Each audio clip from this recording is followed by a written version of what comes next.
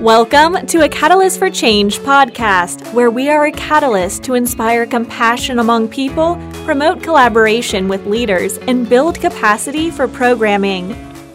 Hello, everyone, and welcome to Support After Abortion's weekly Facebook Live event. I am so excited to be with you today. We are joined by one of our top 5 presenters from our last Healing Network virtual conference, Chris McCluskey, and we are going to be discussing some more of the same conversations that we had in the conference, and we're going to finalize this interview with the role play that we experienced at the end of the conference. So please help me in welcoming Chris McCluskey. Hey, and it's great to be here, Lisa. Thanks for the invitation. This is a great privilege and always a lot of fun. This is good stuff that we're doing, but it's really nice and enjoyable as well. It's amazing. And Chris, it's an honor that you continue to say yes to my request.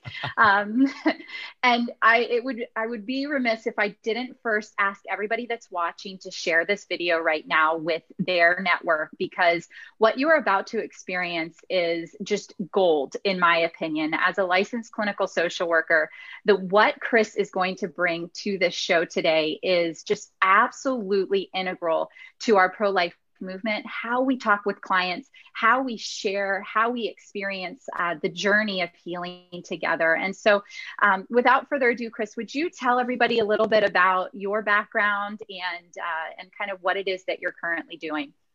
You bet. The quick flyover is that, like Lisa, I too, for many years, was a licensed clinical social worker. I had a private Christian counseling practice in Clearwater, Florida, not very far from where she's headquartered, and loved the years that I did that kind of work. So working as a Christian, specifically who was doing psychotherapy, the field of psychotherapy shaped a lot of my role as a people helper. There is a distinction that needs to be drawn between therapy and counseling, and that's because the two are both ways of helping people in states of brokenness, people who are hurting and have things falling apart. But counsel is more advice or direction or guidance. We would typically bring biblical counsel and advice or pastoral counsel. Psychotherapy was a little more nuanced, a little bit more looking for the underlying motivations behind things and diagnosing previously undiagnosed disorders that were presenting in various ways. But the work that I've done for the last 22 years is neither psychotherapy nor counseling.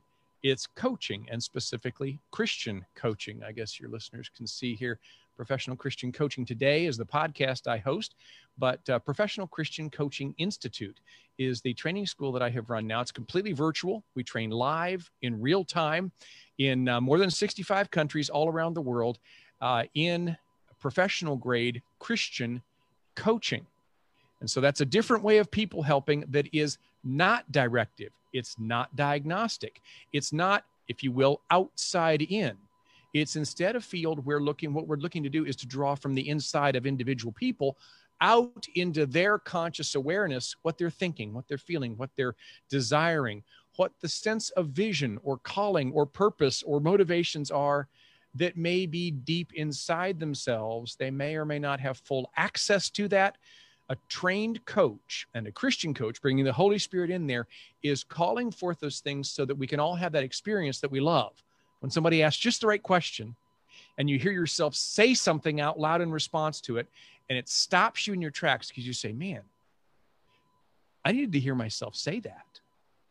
Well, where did it come from? Did it come from the person who asked you the question? No, it didn't come from a counselor or a pastor or a therapist or anybody outside of you. It came from in you.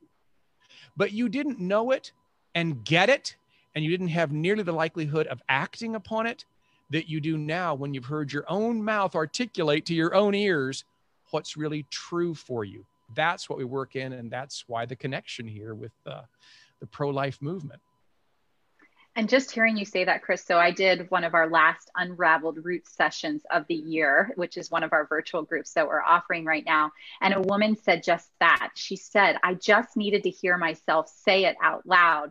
And she made the connection herself. And isn't it so amazing, Chris, when that happens, when people are empowered in a place of discontent or crisis or strife, to be able to feel their own their own power, their own ideas come to light. Don't you find that is where they make the most change in their journey, when they feel like they were empowered? Oh, very definitely. And the reason is a very easy one for most of us to understand. When we're in a crisis, the tendency is, if we have any wisdom at all, we look for help. But when help, very well intentioned, is offered, there's a part of us that needs to filter that offered help, because it may or may not be the right answer for us. We may or may not agree with it. We may or may not even think it's wise or godly or anything else.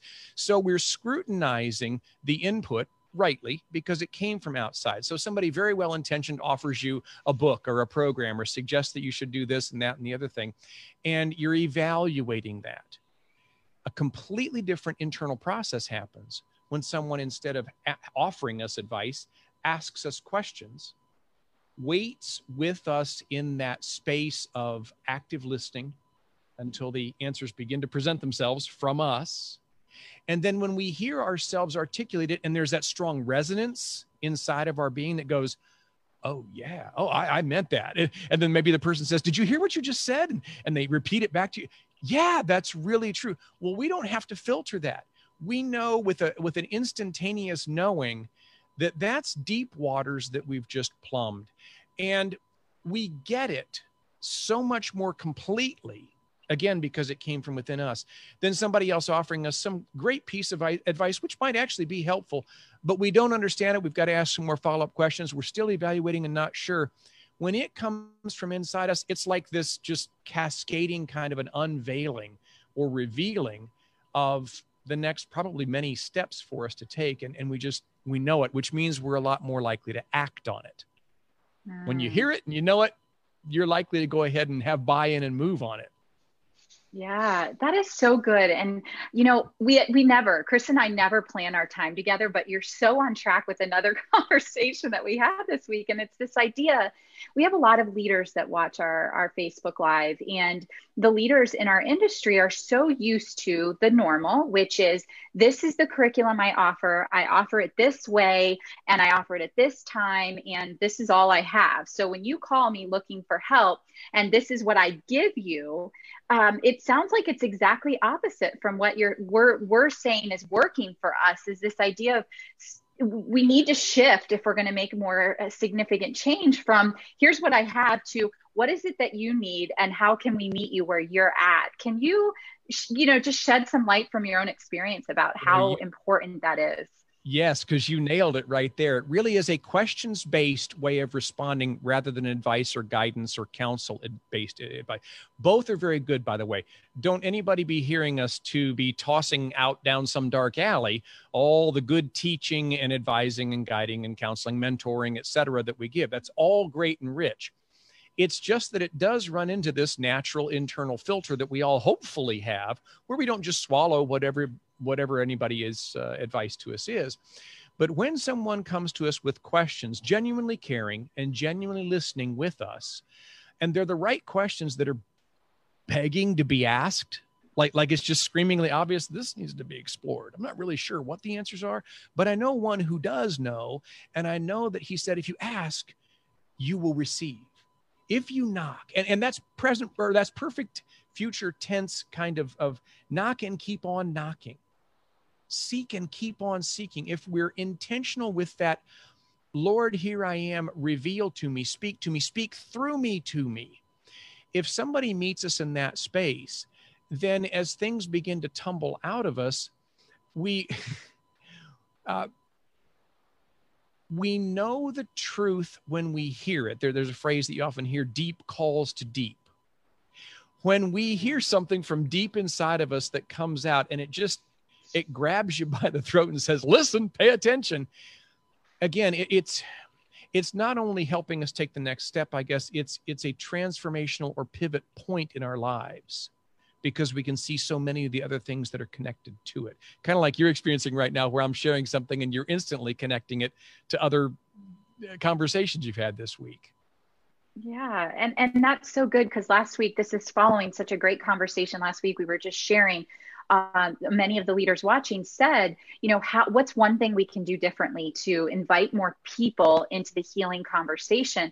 And this is one thing, leaders, that we can do differently. Instead of saying, here's what we have to offer, which is wonderful, asking, what is it that you need? And how can we meet you in that space?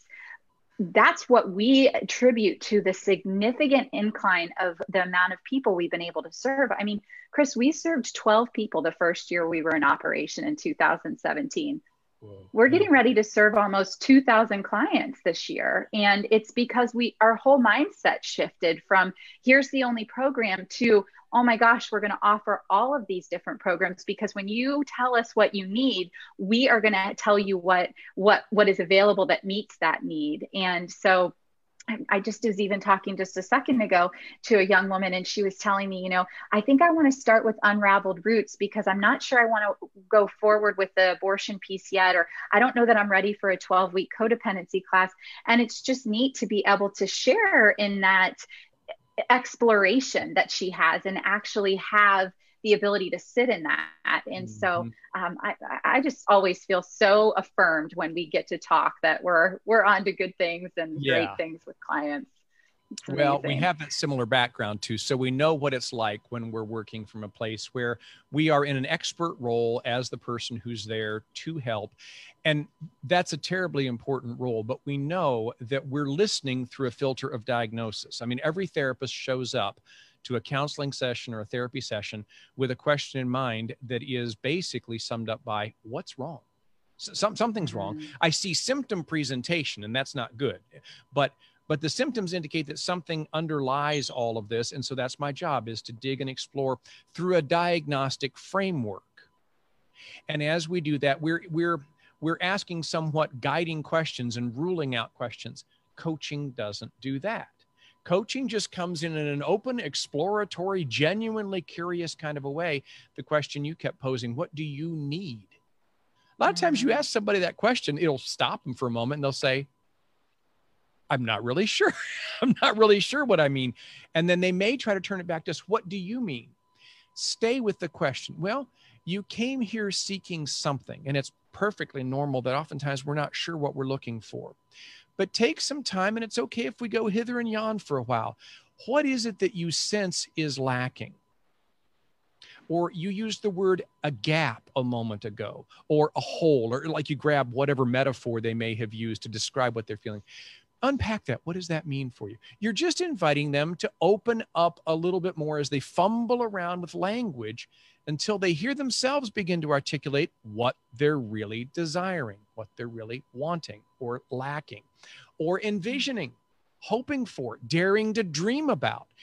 All those things lie in all of us. Very rarely in life do we have people meet us very curious about them.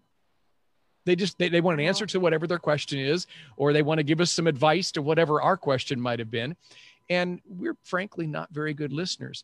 This field is all about doing that. And it's no shock to me that because Support After Abortion is so focused on meeting people where they are and inviting that kind of exploration, that you would see that kind of astronomical growth.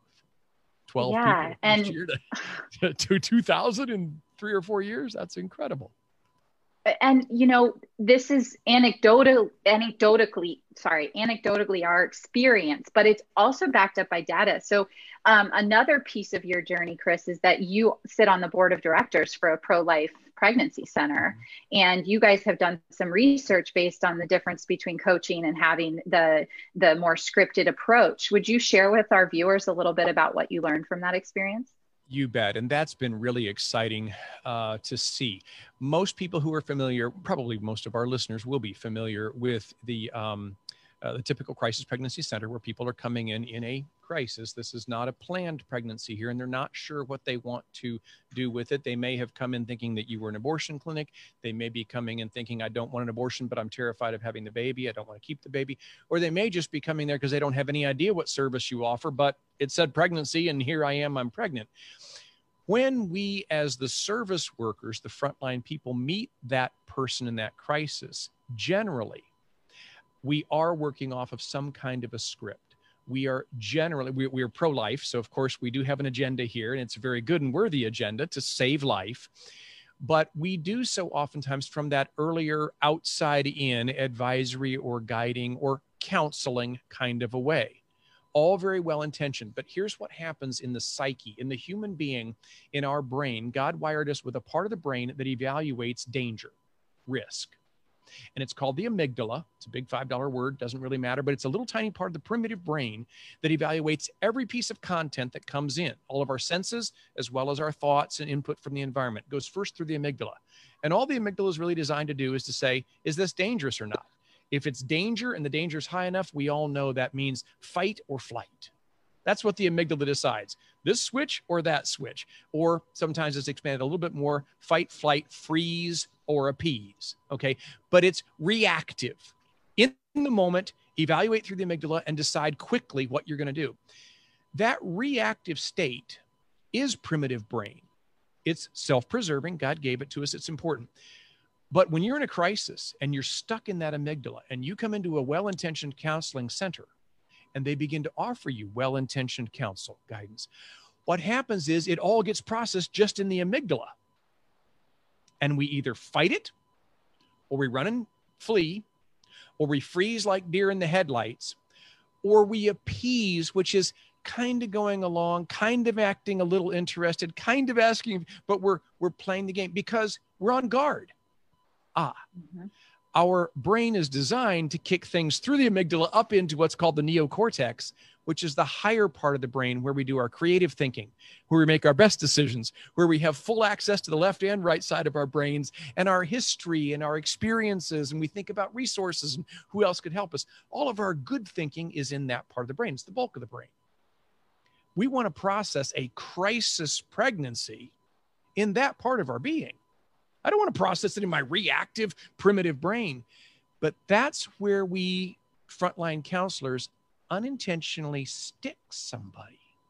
We almost chase them to stay in their amygdala if we're offering outside in advice and counsel. Caution, concern, kind of almost in a parental kind of a way.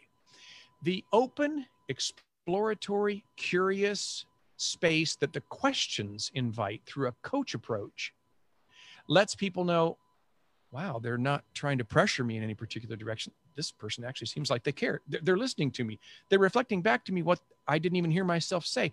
And pretty soon that client in that crisis moves out of their amygdala up into their neocortex, and much more of their whole self is now present to not react, to proact, to think and to process and to ponder, to actually consider any number of different options.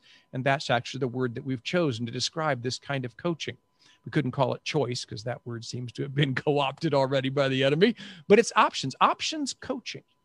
We're inviting them to explore the options that they have.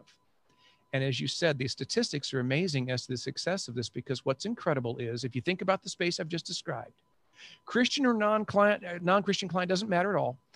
When people are met and invited up out of their amygdala into their neocortex to explore their options in the face of a crisis pregnancy, and they have their full resources to draw upon, guess what? Nobody wants to kill their baby. Nobody. Nobody. They know it's a baby. Again, Christian or non, they know it's not a plant growing in there or just some bulk of tissue, no matter how much that narrative maybe get forced. They know it's a baby. They're just terrified and they want out of the situation. You invite them to ponder their options in a safe exploratory question. That same person may come back to you half a dozen or more times for not counsel, for coaching. But they will eventually settle. We know that statistically speaking, our success rates are over 97% success in saving the life of the unborn. That is unparalleled at any other crisis pregnancy center. Absolutely unparalleled. Nobody believes the statistic, but it's true. I sit on the board. I see the veracity of the numbers, because they do eventually hear not you. They hear themselves. And they may choose to put that baby up for adoption, or they may choose to keep it, or they may choose any number of creative ways of raising that child. But in the end, they will choose that child because they heard their heart for that life. It's a game changer. Wow. So you have neuroscience statistics that back up this information. And, I'm challenged by what you said, because I've listened to you say this before, but now hearing the neuro side, even though I've heard you say this before, it just really is true. Getting out of a space that you can't make rational decisions is so important to the folks that we serve. But I'm running into my understanding and my experience, Chris, as you're talking, of that volunteer. And I believe I posed this to you at the conference too, of that volunteer, of that client service director who is back-to-back clients all day long and just had a really significant situation happen, maybe a fight in the previous client room, and now it's a woman who's severely abortion determined, and here we are. Or maybe a woman just disclosed that she just had an abortion and she's distraught and doesn't know what to do. What, as the person that's engaging these clients, what can they do, Chris, to be mindful of the fact that we go to that place of, here's the 20 questions on our intake form. I'm going to keep you here, even though I need to get you into a different place. And I heard Chris talk, and I know that the neuroscience tells us that this is the right thing to do. But our go-to in the midst of our own stress is fight, flight, and freeze. So what would you recommend to a leader that's, in the pregnancy center movement? How would we be mindful of that as leaders, helping our clients through that process? Lisa, I love that you nailed a very important piece there, that in the situation you've just described, which is very familiar to anybody working in crisis pregnancy centers, it's not simply the client showing up who's in that crisis amygdala state. It is the counselor, the frontline worker as well, because we know this is life and death.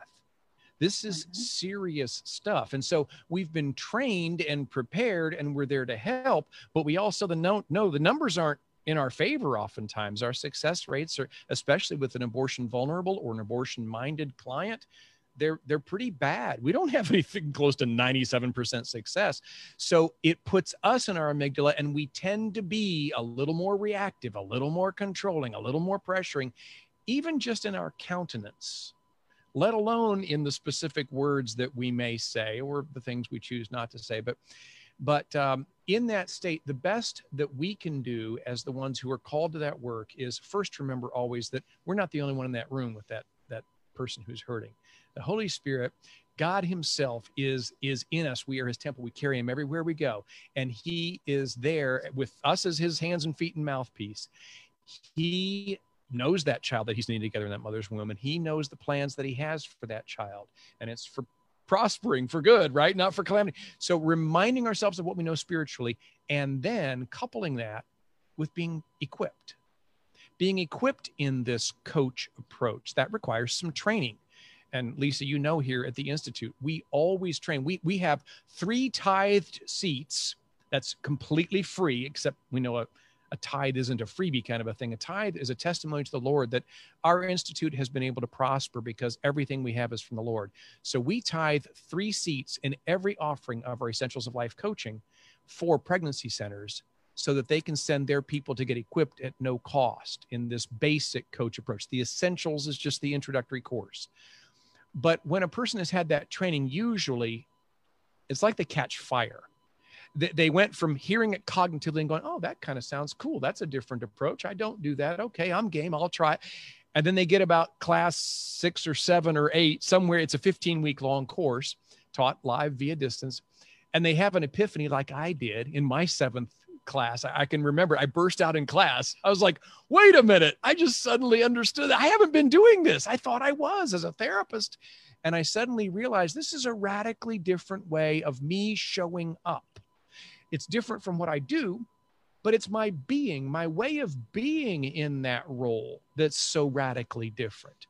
So that kind of equipping to be able to show up differently invites us as the worker then, who is tasked with this very important role, spiritually speaking, to be able to get out of our amygdala, to access the training that we have, to remember that, in fact, God is there working through us, and we are now a more sharpened tool in his hand because we've got more than just this one primary way of interacting.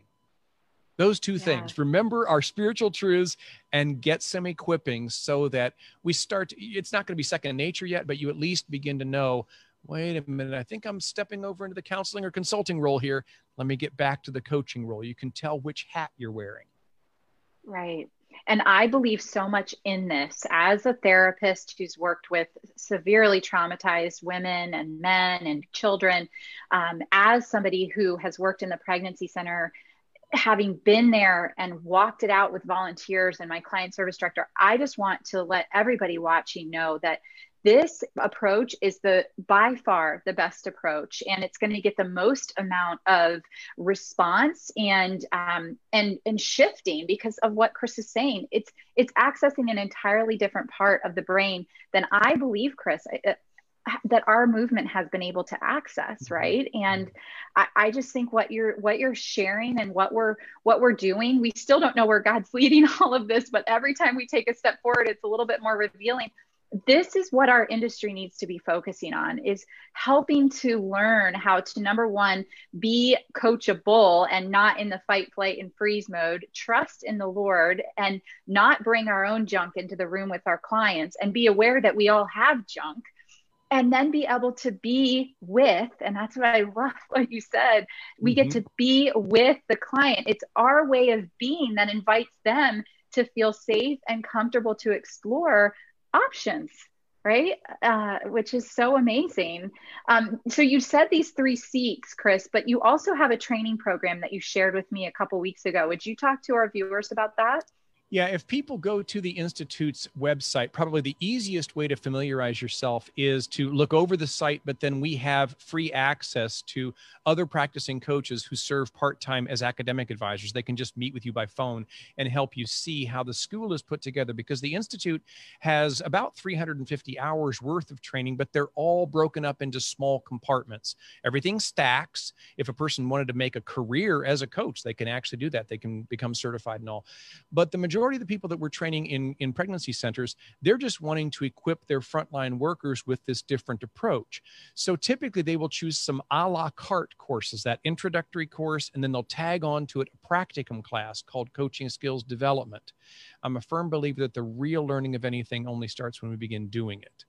So those practicums are very small classes of no more than 9 people, and you're just hearing, once they've all gone through the intro course, now you're hearing live coaching. They're really doing coaching live in real time, and you're processing it with your instructor. You're getting feedback, and you start to hear, well, sometimes you're the one on the hot seat. Other times it's your colleagues in the class on the hot seat, but you can hear when they switch roles, and it all starts to gel and make more sense. From there, people can go on further. But at this point, what we are doing is when people come from pregnancy centers specifically, we're integrating them into all the rest of our life coach training program. So anybody that's wanting to do parent coaching or health and fitness coaching, financial coaching, spiritual formation coaching, career coaching, entrepreneur, anything that people want to grow in, they'll take coaching for. We're putting people into that. What we see developing is a pregnancy center specific kind of a track, probably. Best we can tell down the road, that's where the Lord's leading. It doesn't exist yet. But for now, we just keep saying, come on in. When we get so many people that all of our tithe seats are filled, we still work out with scholarship rates, and we put people back to their boards, and hopefully their boards watch a video like this one and realize, okay, yeah, we'll pony up some money for that. Let's get some of our people trained. Let's at least get the executive director trained and maybe one other person. So pretty radically in the last about 3 years, in the US and Canada, we have trained, we've completely lost track of the number of counseling centers specifically that we've trained in this, but all of them report their numbers going up in success because, again, it's not directive. I can't wait to see this as a training tool in every pregnancy center, as an onboarding technique for volunteers, all of it. It's so necessary. It should be mandatory because we're actually doing a disservice oftentimes for our clients when we're not equipped in the ways that God needs us to be equipped. And when we're bringing our own junk into the room, and when we're maybe even further creating crisis because we're staying, like you said, in the amygdala, and the flight, freeze starts, and it's like, oh, they're not here to help me. They're here to tell me what to do. Or I can't wait. I see it, Chris. I really see it. Well, let me say 2 other things about that quickly. I'm watching our time and I realize we're at the bottom of the hour. But first, I'm seeing some of your comments from some of you that are watching us live. And thank you for those. The questions are, can you do a role play? Can you and Lisa role play this out? We're actually going to run for you a role play that Lisa and I did for the conference recently here. So if you'll stay tuned when we're done chatting here, then they're going to run that tape of a quick, about 10-minute role play or so that we did. But secondly, back to the issue of the reality of working a pregnancy center and the numbers that we're all used to. I do want to be sure that our listeners hear the pregnancy center on which I serve on the board here in Rolla, Missouri. We have spawned 12 other pregnancy centers throughout the state. We've been to DC the last 2 years with some of our people highlighted in the Rose Garden there, and with Pence and the private luncheon that was hosted. We are very much at the forefront of the movement, but the coaching that we're doing with our people will oftentimes get other pregnancy centers kind of skeptical of our numbers. Again, nobody believes 97% success, but we're quick to say, oh, I assure you, this is with abortion-minded and abortion-vulnerable clients, because there isn't a thing on our website that even remotely indicates that we're Christian. There's no fish symbol. There's no scripture verse. You walk into our center, it's drop dead gorgeous, absolutely beautiful women's center, very woman affirming. It doesn't look like one of those ew type clinics, but there's no indication of any Christian, any influence there. And these people are coming because on our search engine optimization, we specifically target abortion. It looks like, on many fronts, like we're probably an abortion provider or at least a referral center. That's who's coming to us. So we know statistically that better than 70% of the people who show up at our clinic are abortion-minded and abortion vulnerable. And we have 97 point, I forget what the last statistic was, but 97.7% success in them choosing to keep the pregnancy. Because the person is heard, they hear themselves, and they make a decision that is in sync with self, not this reactive, fear-based, I'm just going to get out of this bad situation, fight, flight, freeze, or bees, I'm going to do one of them. No, their whole self evaluates it, and they make a decision that they're going to be able to live with, however tough. They're going to be able to live with it because they heard their whole self explore it. That's so good.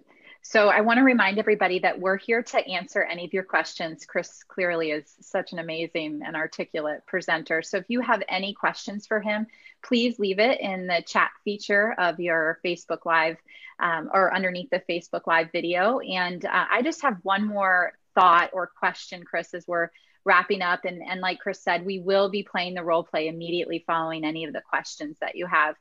You know, Chris, as you're talking about SEO and as you're talking about pregnancy centers, I want to bring this back to the abortion healing movement. You know, we have abortion healing programs inside pregnancy centers.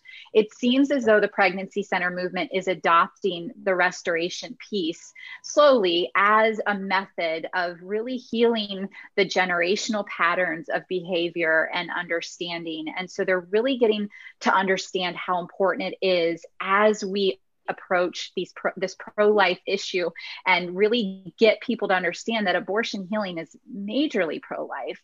So as we're thinking about, we have standing counseling centers, standing abortion healing programs, but we have abortion healing inside of a pregnancy center.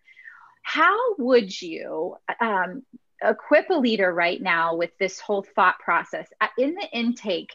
You know, we know that we're trying to save that baby's life, but we're in a coach mentality. We're not there with the, you know, pen and paper trying to keep to the agenda. What if they reveal that they've had an abortion already? What would be one of or two of the things that you might, you know, keep in the back of your mind as how to be with that client to maybe unpack that a little bit for them to know that there is healing as an option for them? I'm glad you asked that. I'm going to draw a distinction between what Lisa's asking me about here and what coaching is normally applied to, because as I said at the very beginning of this recording, therapy and counseling, we need those. We are not chucking those down some alley. Those are principally the best tools we have to bring healing. So the whole abortion healing movement needs to cling tightly to good therapy, to good counseling, and that way of being when we are principally seeking to be a healing agent. Now, a crisis pregnancy is a different state. There, we're looking to try to help somebody get out of their amygdala so they can make a fully conscious decision that's in keeping with their whole being. So we're using it in an approach that you could say, wait, that's a crisis, that's more healing rather than growth. Well, okay, we could parse words on that if we need to, but we do coaching with somebody who's in a career crisis. You know, they got fired from their job, or their job went overseas, or their business closed down or something. So they're in a crisis, but we'll take a coach approach to help them envision a new career path. So coaching is mostly about growth. If you imagine a continuum, and on this end of the continuum is healing because something is broken, something was terribly wounding, hurtful, bad decisions were made, consequences were suffered, all of the above. Healing is down here and growth is here. Well, on that continuum, all of us are at various places on it all the time. You're never in one place or the other. And the beauty of being trained in not only counseling and therapy, which is your best go-to for the healing, but in coaching, is that you as the people helper can move along that continuum to meet the client based on your best assessment of what is the main thing they're needing right now. If I were to step back from what they're sharing and sum it up in a word, are they mostly looking for growth? Are they ready for growth? Are they needing growth? Or are they mostly in a state of brokenness where healing is needed? And that will help you choose which hat you're going to wear as to how you interact. So in the abortion healing world, you said it rightly. If you hear something about a past abortion while you're working in a crisis pregnancy situation with the person now, you'll mostly keep that in the back of your mind. That's for probably a future discussion down the road. When it comes out, the coach approach is probably not mostly what you're going to bring there. That's still the field of support groups, ministry, therapy, counseling. Any number of interventions may be needed there for healing. But I think that illustrates that we don't do an either or, we need it all. And so all we're doing is expanding our toolkit. And that's a good thing. Just music. I just hear music because, Right. It could become a checkbox. We want to know if somebody's experienced abortion, and we want that on our intake. But I love how you just articulated, because is it about growth or is it about healing? And where are you willing to meet that client? Because they need you to meet them. Not, okay, now you said abortion healing, let me tell you about the 10 groups. So we've got to be careful about that too, that if we're a new center or we've offered this new restoration program, we're super excited about it, it doesn't mean that our clients are ready for that either. Nope. Very well intentioned, but we could be missing the boat by a mile. Right. Yes. Only if we're meeting them in that genuine, caring, open, active listening space where we really hear what is it that they're needing. And then we'll ask that question that you posed. What do you most need right now? And they'll say, I don't know. And then that's okay. Stay with that question. Just be in the question. Don't rush to the answers. Be with them in the question, because the answers will begin to present themselves through themselves. Absolutely. And when they begin to be with us in the office and experience us as part of their support, it's only going to allow that relationship to continue to grow, from my experience. And that when it is time to begin the healing journey, they will trust the process and trust you to help engage them in that process. Oh, here's the cool thing that's happened at our center. I talked about the other centers that we have spawned throughout Missouri, and some of our listeners may realize that Missouri is one of the states that currently you are not able to get an abortion in the entire state of Missouri. Yay. We'll see what happens in 2021 as things roll over. But of course, people just go across the river into Illinois and they can get anything they want there. But we've had tremendous influence here in this state. And it's always just one life at a time. We work on the political front and on the public media front, but we work always in the end, one person at a time. But we did not have a particularly strong vision originally for all the rest of the growth that's going to be needed when somebody decides to, say, keep the baby. And they need now some help with career, maybe completing a GED, maybe they need transitional housing, maybe they need, Dave Ramsey type financial management kind of help, any number of relationship counseling, if they're in a relationship with the person, perhaps who's the parent, the father of the child. We now provide all of that. We've got an amazing transitional program. So these people will stay with us in a coach approach as they not only made that decision to keep the child, but now 2, 3, 4 years later, they're still working with our coaches as the whole trajectory of the rest of their lives has pivoted. They are becoming a different being than they ever would have done. Wouldn't have wished the crisis on anybody, on the worst enemy, but wouldn't trade it for the world because it was the pivot point and somebody met them in a coach approach and all kinds of new possibilities opened up. That's amazing. Well, Chris, I am always so excited to have you. And I see this continuing to evolve and grow. And like I said earlier in the show, I think it is absolutely important that anybody that's in a leadership role in the pro-life movement needs to have training in the coach approach. And so to close this out before we get ready to play our role play, Chris, how would people go about learning about the coaching program on your website? What would be the next step for them? The quickest one that you can do right now, as soon as the role play is over, is go to professionalchristiancoaching.com. It's a long URL. Watch for typos. Professionalchristiancoaching.com. And on there, there's scads of information. As I said, there's also an 888 number and a form that you can fill out to speak directly with. We have 5 different academic advisors who will meet with you by phone. It's absolutely free. There's not a bit of commitment. There's no pressure. They're just going to find out what you need and prayerfully help you explore what that might mean for you for the future. You will also see on that website a podcast button, and that is for Professional Christian Coaching Today. Kim Avery, my co-host, and I have done a weekly podcast for more than 5 years now. So there's hundreds of episodes out there of Christian coaching applied to a wide range of life application. Thank you so much. Sylvia just commented, being with someone in the online environment has been a challenge. And so, Sylvia, you know what? You just gave me the focus of our next show with Chris. So we'll give Chris some time to ponder that. And when we come back in the new year, I will definitely get him back on the show, and we will talk about how important it is in the online environment to learn how to be with people. So thank you, Sylvia, for being an avid watcher. So grateful for what you're doing. And thank you everyone for watching today. Stay tuned because we are going to show our infamous role play, which even watching it a second time was amazing. So please stay tuned, and we'll see you next week. Thank you very much. Can we role play that for a minute, Chris? Sure.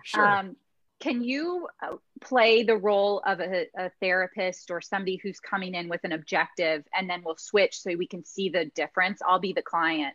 I feel like there's somebody watching today that needs to see this because it is so different. And I've been doing this for 30 years this way. I need to continue on. I know what to do. And it's like, but we're missing such an awesome opportunity. So how about I show up as the client in the center who is considering abortion? Maybe I've already had an abortion, and you're going to meet me with this planned attack of how you're going to meet me, or how a pregnancy center might meet me. So, well, true confessions first here before we go into the role play, because I love that idea. But true confessions, yeah. I have not been a frontline worker in an abortion center, right. So I will do my level best to play that role. I've not even been a therapist for more than 20 years, and I'll probably slide into coach approach, but Absolutely. I'll do my best. And so for those of you who are watching and listening, here's what to listen for. When a therapist shows up, or let's say in this case, a counselor at a frontline, they have, if not an agenda, they at least have a template in their mind through which their questions are being formulated. Okay. And that's because they're seeking to guide or direct through that. Mm-hmm. In a clinical setting, of course, their job is diagnosis. Got to figure out what's wrong. In a coach approach, we generally don't assume there's anything wrong. We're just seeking to get what's true. What's actually in there. So yeah, I'll do my level best. I'll confess up front, I'm not sure how effective this portion will be, but let's give it a shot. You've come into the center. Great. You're in a crisis. Chris, I've just been kicked out of my house. I don't even know how far along I am. I don't think my boyfriend's going to stay with me if I keep this baby. I don't see any other option. I feel like abortion is the only answer. Oh, Lisa, I'm so sorry. I'm so sorry for such a situation, and good for you for coming in today to seek some help with that. I don't know that I need your help. I'm really worried that I don't know where I'm going to live. I just need to know where I'm going to go to have this abortion. Okay, so it sounds like you have already made a decision that you're going to make an abortion because of the consequences going on. Is that right? Yeah. Where am I going to live? I can't live under a bridge and have a baby. Okay. Well, but you're using the word baby there. So I mean, you're aware that it is a baby, right? Ugh, that's not, I don't know. I mean, but how am I going to live? I don't know if it's a baby, it's a baby. I'm just concerned because what am I going to do? Okay, well, I don't want to judge you. I don't want to be critical or anything here, but I want to be sure that we're really meeting you in your situation. And there's lots of things that we can do here at this center to help you in the choices that you're about to make. But it sounds like the big one is abortion. So that's where I was going first with that questioning. Mm-hmm. Great job. So you had an agenda. You want to make sure I know where I'm going, right? Now meet me where I'm at. I come in and you guys are going to see it's vastly different what Chris is suggesting our approach should be. You just did it, Chris. That's how we approach it. And then some people might have not even got that far. Well, God loves you and he's with you. And that would have been just another turn for us to take. But these are very common conversations that happen inside of our pregnancy center. So the direction, you were very directional. Yeah. Well, go ahead. Okay. And forgive me, because I do know that they have like scripts kind of, so to speak, a way to work. And I'm not denigrating that. I'm just saying the outcome measures are not what any of us would get really excited about. Sometimes the success rates are like 20 to 50%. If you're really working with abortion-minded women, oftentimes it's more like the 20%. If they're not so abortion-minded, they might be a little better. But nobody's reporting 70, 80, 90% success rates with abortion-minded persons. So before we do this role play, then let's set the context again. I'm still going to be the same person. I'm in that coach approach, seeking not really to be so much in front of them, but alongside of them. I'm not going to be looking to listen to what they tell me, nor even for what it means to me or to them. I'm looking to listen with them, to open them up to explore. And we're going to be doing this in a center where they walk in and there is not a shred of evidence anywhere that I'm a Christian. There's no evidence. There's no cross, no fish, no flame, no dove. There's no literature. There's no Bible. There's no framed scripture verse on it. There is nothing that you would see that would indicate that this is anything other than a woman's clinic. And it's gorgeous. It's a positively gorgeous women's center. It's not one of those clinics we walk into and go, ew, that's okay. I won't sit down. I'll just stand here and wait to see somebody. It's all beautifully appointed with very, very nice furniture and matching setting in each of the individual rooms. So we're in a space where already this gal's experience of how she's being met is incredibly respectful of her. So here we go. Here we go. Oh, Chris, I don't even know why I'm here. I just know that I got kicked out of my house and I'm certain that my boyfriend's going to leave me. I don't even know how far along I am, but this baby has already caused me so many issues. Wow. This is a tough situation. Yeah. Go ahead. What am I going to do? What have you thought about doing? This is a place where we can explore all of that. What have you considered about doing in the face of your current situation? Well, I definitely have heard about abortion and I don't have the money for it, but I'm really considering trying to find the money for it. Telling my mom and maybe she'll, I don't know what she'll do, but maybe tell her. I don't know what else to do. Okay, stay with it. So abortion would be one of your options. You said, I don't know what my mom would say if I did tell her, but it sounds like there's part of you that's inclined to tell mom. Say more about that. Well, I mean, I know my mom has already had an abortion and I feel like she'll understand and I've seen her cry about it before. So maybe she would have some sympathy for me, but she did tell me she would kick me out if I ever got pregnant. Wow. Okay.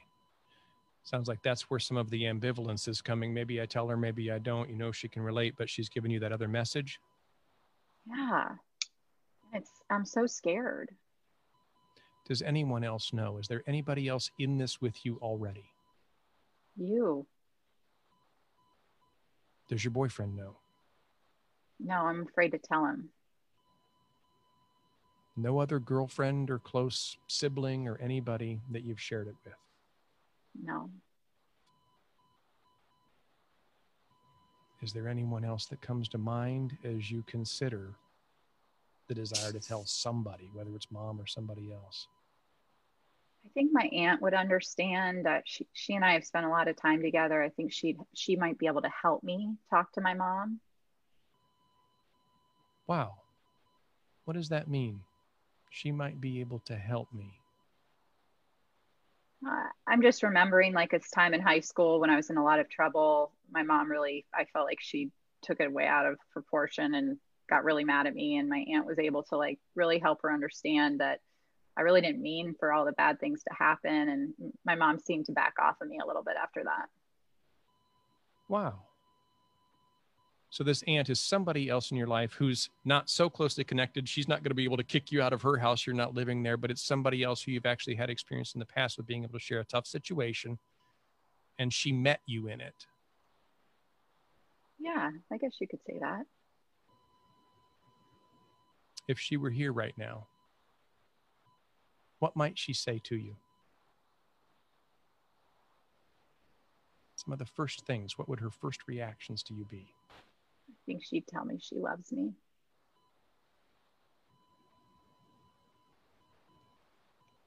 And then she'd tell me that she's going to help me whatever it takes.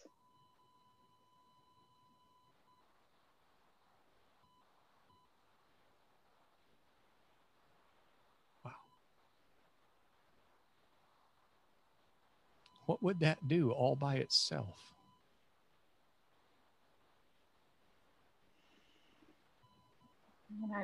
I guess I'm not even really worried anymore. I don't know. It feels weird that I can maybe have her support and maybe I won't get kicked out and maybe I won't feel like I just have felt so alone. I don't like this feeling.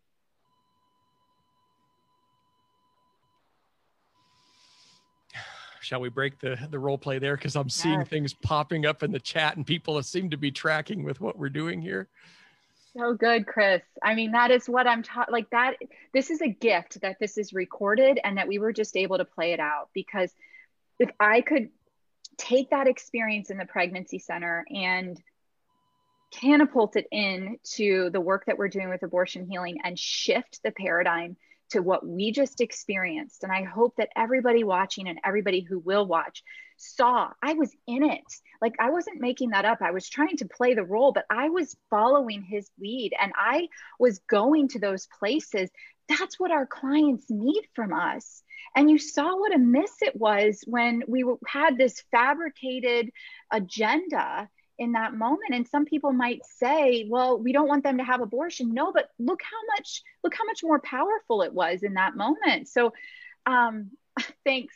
Chris, I knew I threw you on for a loop there, but that's okay. you. That was beautiful. I love that it illustrated everybody could hear your guard drop. Yes. And I'd like to kind of press in on that because there's some very important things that happen in that. We hear it spiritually. We hear when somebody's guard drops. And you heard in the original conversation, the guard was up. Even on my part, I was tense. We were both guarded. We're both scared. That ain't a great space to meet in, okay? That's real likely to start doing some headbutting with best of intention, but we all know that feeling. But when you felt that guard drop there because she could tell she was being heard, something happens not just in her spirit. It happens in our brains. Our brains are created by God in such a manner that we take in all experience outside of us, all things that we see, all things that we hear and experience, even all thoughts that we have. They first get processed in a very primitive part of our brain, kind of in the center of the brain called the amygdala. And the amygdala serves one primary purpose. It's good that God fed all input first through there because it quickly helps us to discern danger. And when it senses danger, it gives us basically 4 very simple responses. It's like choose A, B, C, or D. That's all you're going to get out of the amygdala. That's all it's designed to do because it's a self-protective part of our being. So information comes in at first, gets processed in the amygdala, senses danger, and it says, okay, either fight, flight, freeze, or appease. We all know the fight and flight response. Well, there's actually 2 other little variations on that theme. But either you come into a fighting kind of a position to stand your defense, or you run the heck out. You say, forget it. I don't even know what I was doing here. I'm going to run from the thing. Or you freeze like the deer in the headlights. or you seek to appease, which is kind of like playing along, going along, but it's fake. It's adaptive. If we were maybe being, I don't know, kidnapped or something, we might choose the appease option to try to work with our kidnapper, God forbid, to hopefully find an opportunity to run out. But that's all the amygdala is designed to do. Sense danger, and in the face of danger, then figure out how to quickly react. There's the key word. That's not proact. That's not using your higher functioning. That's not terribly complex in its thought and creativity. That all happens in the neocortex, the big part of our brain. If you can meet someone who is undeniably in their amygdala, when they're in a crisis pregnancy, guaranteed they're in their amygdala, and they're feeling like, I got to do something. We saw that on Lisa's face. If you can meet them there and you sense that dropping of their guard because suddenly they feel heard, safe, like maybe they're not going to get pressured, something, short of the world ending might, be about to happen. When they drop that, the brain kicks its processing up into the neocortex.